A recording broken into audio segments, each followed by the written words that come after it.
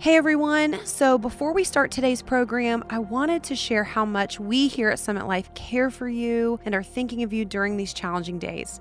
I know many of you perhaps know someone who's been affected or fearful that this virus will touch you or your loved ones. And here at Summit Life, we just want to be an encouragement to you, to lead you to faith and not to fear. So email us or call us with your prayer requests. Visit the blog for teaching and guidance on navigating tough waters. Dive deeper into the online archive of biblical teaching to help build your faith. But most of all, listen when I say this, keep your eyes on Jesus.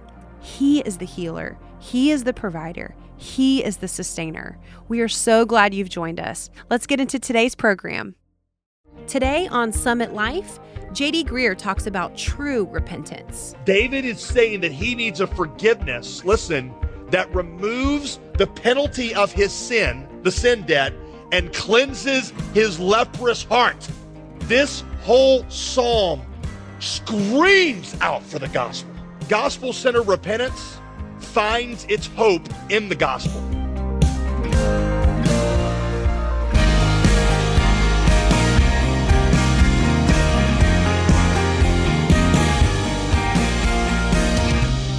Welcome to Summit Life with J.D. Greer.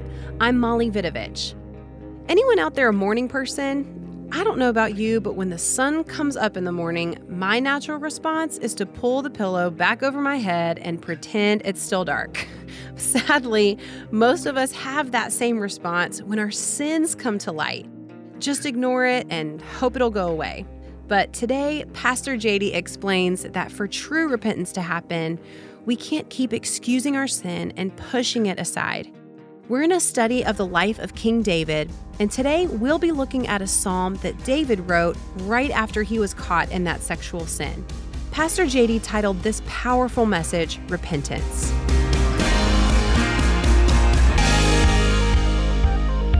Everybody sins. Everybody sins. It's just a reality. We'll go over it again this weekend. Everybody sins.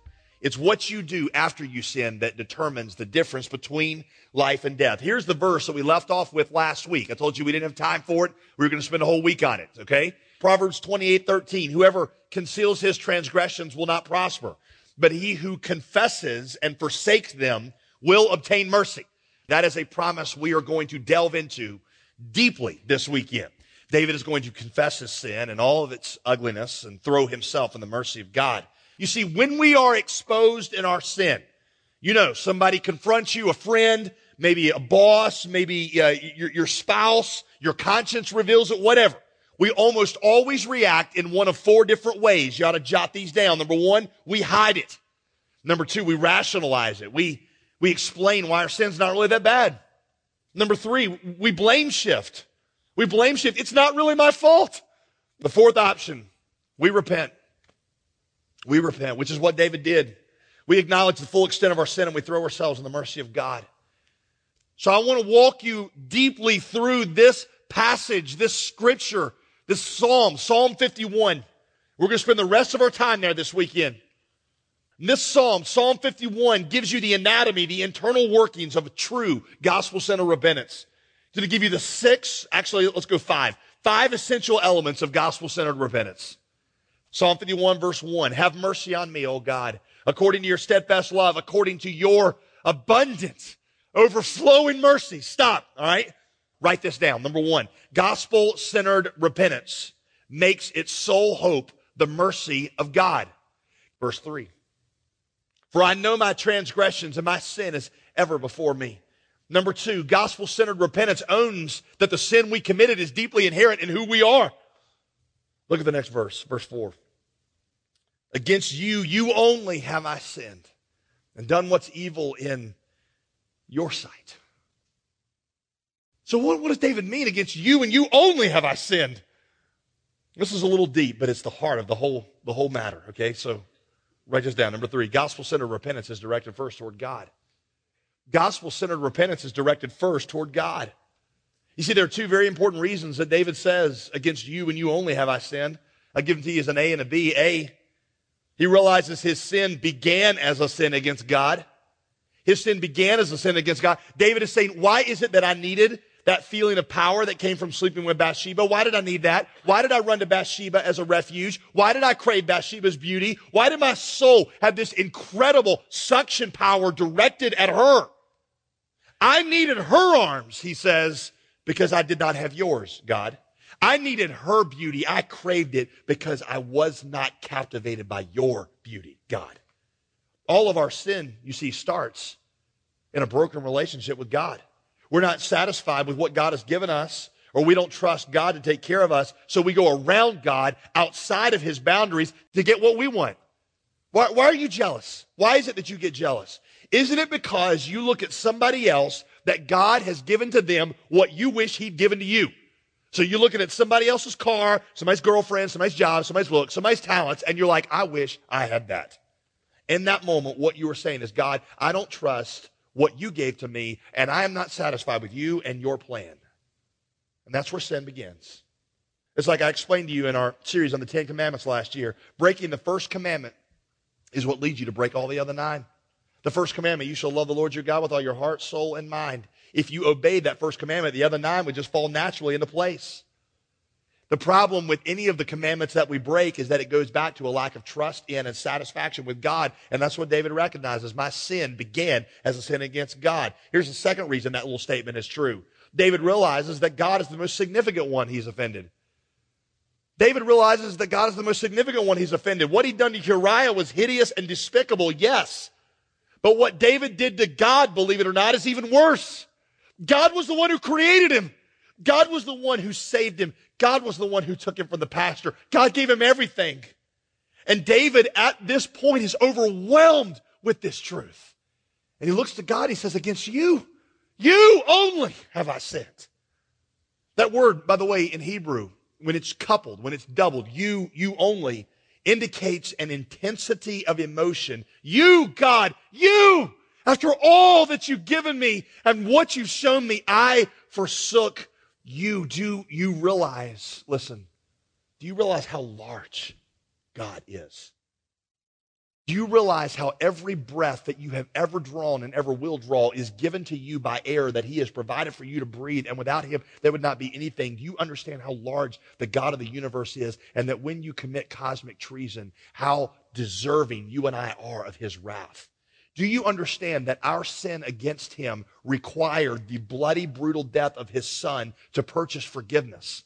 Jesus did not go what he went through because of what we did to each other. Jesus went through what he went through because of what we did to God. The whole doctrine of hell that we all hate.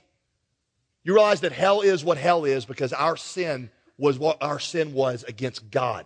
Hell was not created because of what we did to each other. Hell was what created because of what we did to God. And David is overwhelmed by that. And he says, you are what I sinned against. Do you realize what Jesus has given you? Do you realize how gracious he has been and kind to you? Do you realize the goodness that he's poured out on you? And you realize that when you have taken authority and said, I'll live how I want to live, and I will practice boldly the very things that put you on the cross, do you realize the heinousness of that sin to God? Verse 6, behold, you delight in truth in the inward being, and you teach me wisdom in the secret places of my heart. Most of the time when we sin, we repent. When we repent, our focus is on the action. God's focus is on the heart that led to the action. God does not care about your conformity to his law if inwardly you'd rather be doing something else. Any more than I would, my wife would want to be with me if she knew that the whole time I was secretly fantasizing about another woman. God does not want to dwell in a heart that is consumed with desire for sin any more than I would want to live in a beautiful brick home where there was rotting, maggot-infested corpses in every room. You see, until you deal with the heart, any change you make is going to be superficial. God does not want a year of dutiful obedience. God wants an eternity, 5 billion years of willing, joyful obedience. And the only way that that's ever going to happen is if the desires of your heart are changed. That's why the focus of David's obedience is not on what he's done. That's why the focus of David's repentance is on what he had become. I didn't just commit adultery. I'm the kind of person who commits adultery. So that leads into verse 7. Purge me with hyssop and I shall be clean. Wash me and I shall be whiter than snow. That seems a little random, doesn't it? What is hyssop? When a leper is to be cleansed, you take the blood of a lamb, you take hyssop, and you wipe the leper with this blood, and God will miraculously heal that leper. David is saying that he needs a forgiveness, listen, that removes the penalty of his sin, the sin debt, and cleanses his leprous heart. You see where this is all going? This whole psalm screams out for the gospel. This whole psalm screams out for the gospel. In fact, write this down. Here's number 4. Gospel-centered repentance finds its hope in the gospel. Gospel-centered repentance cries out for the gospel or finds its hope in the gospel. Let me show you this. Verse 9. Look at David's next series of prayers.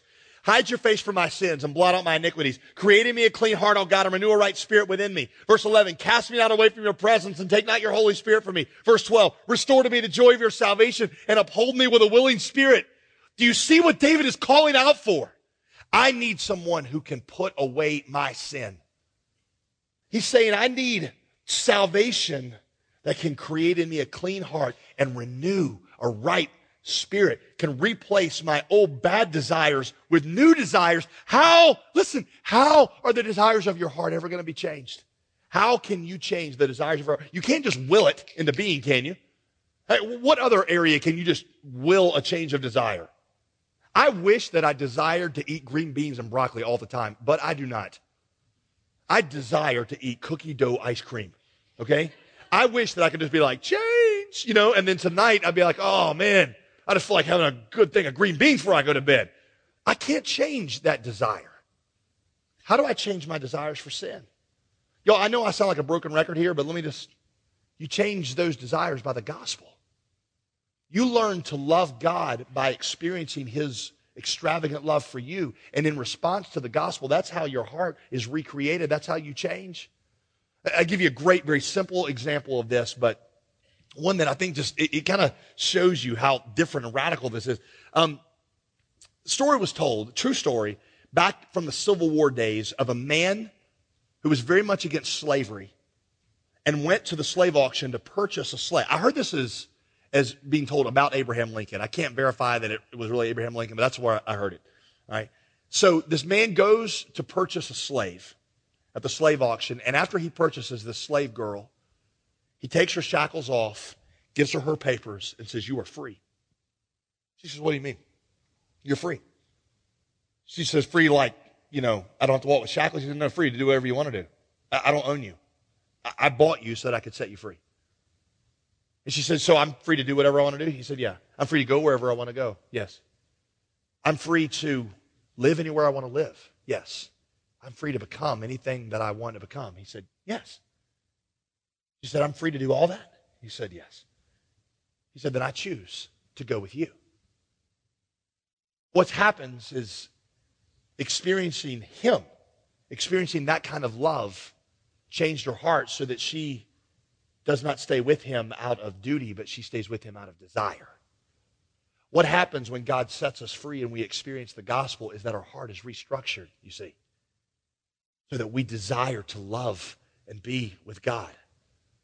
You realize that what David is crying out for, what Jesus is something that restructures your heart.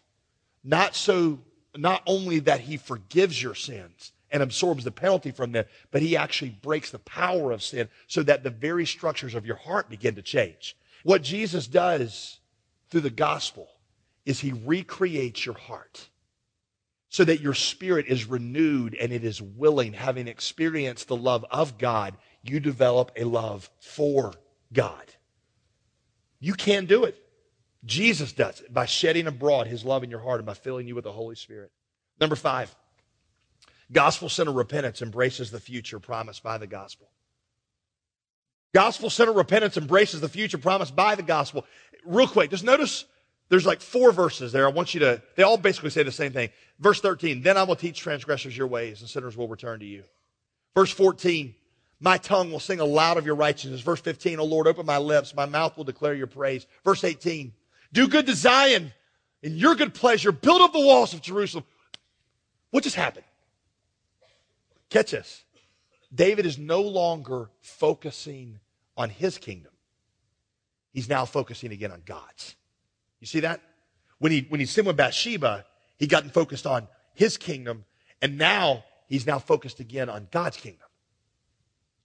What that means, and what you take away from that is this. Listen. Repentance always involves a turning from your kingdom to God's. The other thing that I ought to say to you, and this is awesome, is that when that happens, God is able to take the things that have damaged you most and begin to use them for good in his kingdom. David is going to be a more effective king. He's going to be a better symbol of Jesus now that he's been through this than he would have had he never gone through it to begin with. I know some of you find this hard to believe, but that pain, that shame, that guilt, those mistakes, God has a plan for you in those things where he is going to take those wounded parts and he's going to use them in his kingdom. I know so many beautiful stories right here in our church where somebody has experienced deep sin. And now they've been given an understanding of God's grace that they would have never had they not been through it. God, in just the miraculous way that he works, takes even our mistakes and turns them into his greatest triumphs. Like I told you last week, we serve the God of the cross who can erase our mistakes, and we also serve the God of the resurrection who can recreate our future. The blood of Jesus makes all things new. The resurrection of Jesus recreates newness through your life and takes your pain and uses it for yours and his kingdom's good. Gospel-based repentance, gospel-centered repentance embraces the future that God has for you. You see, this whole psalm cries out for something David had never seen with his eyes, but you and I know, and that is it cries out for the gospel. Y'all, the gospel is all through this chapter. David, 2 Samuel 12. What did Nathan say to him? You won't die, but your son will die. David's son was innocent. He was a baby. He hadn't sinned. Do you understand what's going on there? You understand the picture that's being given to you? David, your sin deserves death, but you're not going to die. One of your sons is going to die. One of your descendants. That little baby, we don't know his name, gave us a picture of another son that would be born to David eventually. So that when he was born in Bethlehem, the city of David, the angels would say this, unto you is born this day in the city of David a Savior who is Christ the Lord. And you will call his name Jesus, which means in Hebrew literally, God is my salvation, because he will save his people from their sins. See, what this pours out to you is that the only way that you are ever going to be able to break this cycle of sin is by embracing Jesus' acceptance of you. This whole psalm cries out for the gospel. We always say to God, God, I will do better. I promise I will do better. I will earn your forgiveness. You will never get that way, ever. You will continue to cycle. You will never get there that way. Jesus showed it one time to a woman who'd been caught in adultery. This is like the ultimate example for all time. Woman been caught in adultery. You know the story. She's been caught in adultery. She's drugged there. She's ashamed. Jesus says, let him who has no sin cast the first stone. They all drop their rocks and go home. And Jesus is standing there with the woman and says the most shocking statement probably in all the Bible. Neither do I condemn you. Go and sin no more. What's shocking about that statement is the order in which he put those two phrases. Because we always switch the order. We're like, if you don't sin no more, God won't condemn you. Jesus flipped them. He said, neither do I condemn you. Go and sin no more. Because this woman would gain the power to break this cycle of sin she was in precisely by learning of God's unconditional love for and acceptance of her. You see, listen, the only people who will ever get better are those who know that Jesus loves and accepts them whether or not they ever get better. The only way to break the power of sin that holds you and keeps dragging you down is for you to understand that God's love for you is not given to you based on whether or not you ever break that sin. It is only when you accept what Jesus has done for you and given to you, that his acceptance to you is given to you as a gift and not as something you earn, that you will have the ability to break the power of sin. Are you understanding me? What I'm saying is there's some of you struggle with homosexuality, and God loves you the same whether or not you ever break that. Some of you are struggling because you have just been a nonstop cycle of sin. You understand what the gospel says is that you don't have to overcome that to earn God's love because Jesus overcame it and gave it to you as a gift. Like I told you, you don't gradually take steps to get closer to God. You receive all in 1 minute the billion steps that he took to get close to you. And what happens is when you embrace that, that snaps the power of sin in your life. Power to overcome sin is not found in self-will and self-reliance. It is found in forgiveness. It is found in embracing what Christ has done for you. One more real quick example. Again, a very simple one, but I heard a story, true story of a guy. It was a dad talking about his daughter. He was talking about his daughter. When she got into 6th grade, she got selected because she was really smart to go in some of these AP English classes. And she was really smart, but she didn't do well under pressure. So she gets in there, everybody's competing, and she just starts to tank. She can't do the work. She can't make it, and it's all because of the pressure. So her dad goes to the teacher, is like, listen, you know, my kid is smart, obviously, but she just can't handle the pressure. She can't handle the competition. I'm going to need to take her out of this AP class. Her teacher did something totally unexpected, something I wish my teachers had done for me, but never did. She said, I'll tell you what, I'm just going to go ahead and give your daughter an A in the class right now, period. Whatever she does for the rest of the year, she gets an A. Where was that woman when I was growing up, okay? She gets an A. I'm just going to give it to her. She gets an A. Now she has freedom to be in the class.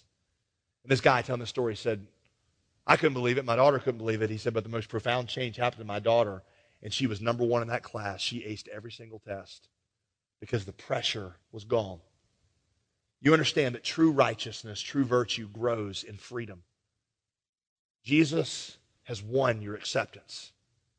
When you embrace it, all of a sudden the love, the ability to do right things grows up inside of you. The gospel is what snaps the power of sin. Some of you got this sense of dread about your sin. You don't have to listen to that. God speaks to you with hope. I know your heart is broken. You're embarrassed because of that sin. In fact, here's your last verse, the last thing, I promise. Verse 8. Put up verse 8. Show me verse 8. Let me hear joy and gladness. Let the bones that you have broken rejoice. How many of you have ever broken a bone? All of our campuses, raise your hand if you've ever broken a bone. Would the word that you use to describe the feeling in that moment be rejoice? No. But David says, I rejoice because that breaking was a part of my healing. You can tell when there's a house that's fallen apart, you can tell whether the owner, what he plans to do with it by the size of the tools he uses on that house. If there's a wrecking ball, he intends to destroy. If there's chisel, he intends to restore. Jesus took the wrecking ball of our sin so that God could use the chisel on you. See? And what happens is he breaks your heart and he breaks your bones so that he can heal. His goal is your deliverance, not your destruction. His goal is your healing, not your condemnation. It is the voice of the shepherd who bled and died for your sin, who was resurrected to make you new, calling to you, saying, come to me. I can make all things new. I can heal you. I can change you. I can break the curse. I can heal you and restore you. Don't resist his voice, because it is a voice of healing. It's calling out to you now. Come to Jesus today. He is the only one who can break the curse of sin and give you a new life, a new heart, and a new destiny. You're listening to Summit Life with Pastor J.D. Greer. If you missed any part of this message on repentance, you can hear it again online at jdgreer.com.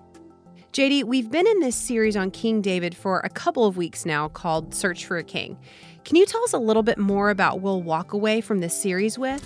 You know, King David really was not just one of the most prominent characters in the Old Testament, he was also one of the most fascinating. Our prayer through this series is that in the life of David, we would learn to see Jesus as the ultimate king that we've all been searching for. You know, I think this is a particularly good reminder during an election here in the United States when a lot of people are thinking about what they're looking for in a leader. Sometimes Christians can disagree on politics and stay united in the gospel. Right. So to that end, during this series, one of the things we'd like to do here at Summit Life is to give a copy of of a book called One Nation Under God, A Christian Hope for American Politics. I love the subtitle, Christian Hope for American Politics. We believe it would enhance not only your understanding of how to think about politics, but also your love for Jesus. Ask for One Nation Under God, A Christian Hope for American Politics when you give a donation today of $25 or more. You can also request the book when you join our team of monthly gospel partners. Just call 866-335-5220. That's 866-335-5220. Or you can give online easily at jdgreer.com. As we learned today, God can restore us no matter what we've done, and in Christ, there's no condemnation. But even so, sin does have consequences, and tomorrow, J.D. Greer explains why that is. I'm Molly Vidovich, encouraging you to listen Friday to Summit Life with J.D. Greer.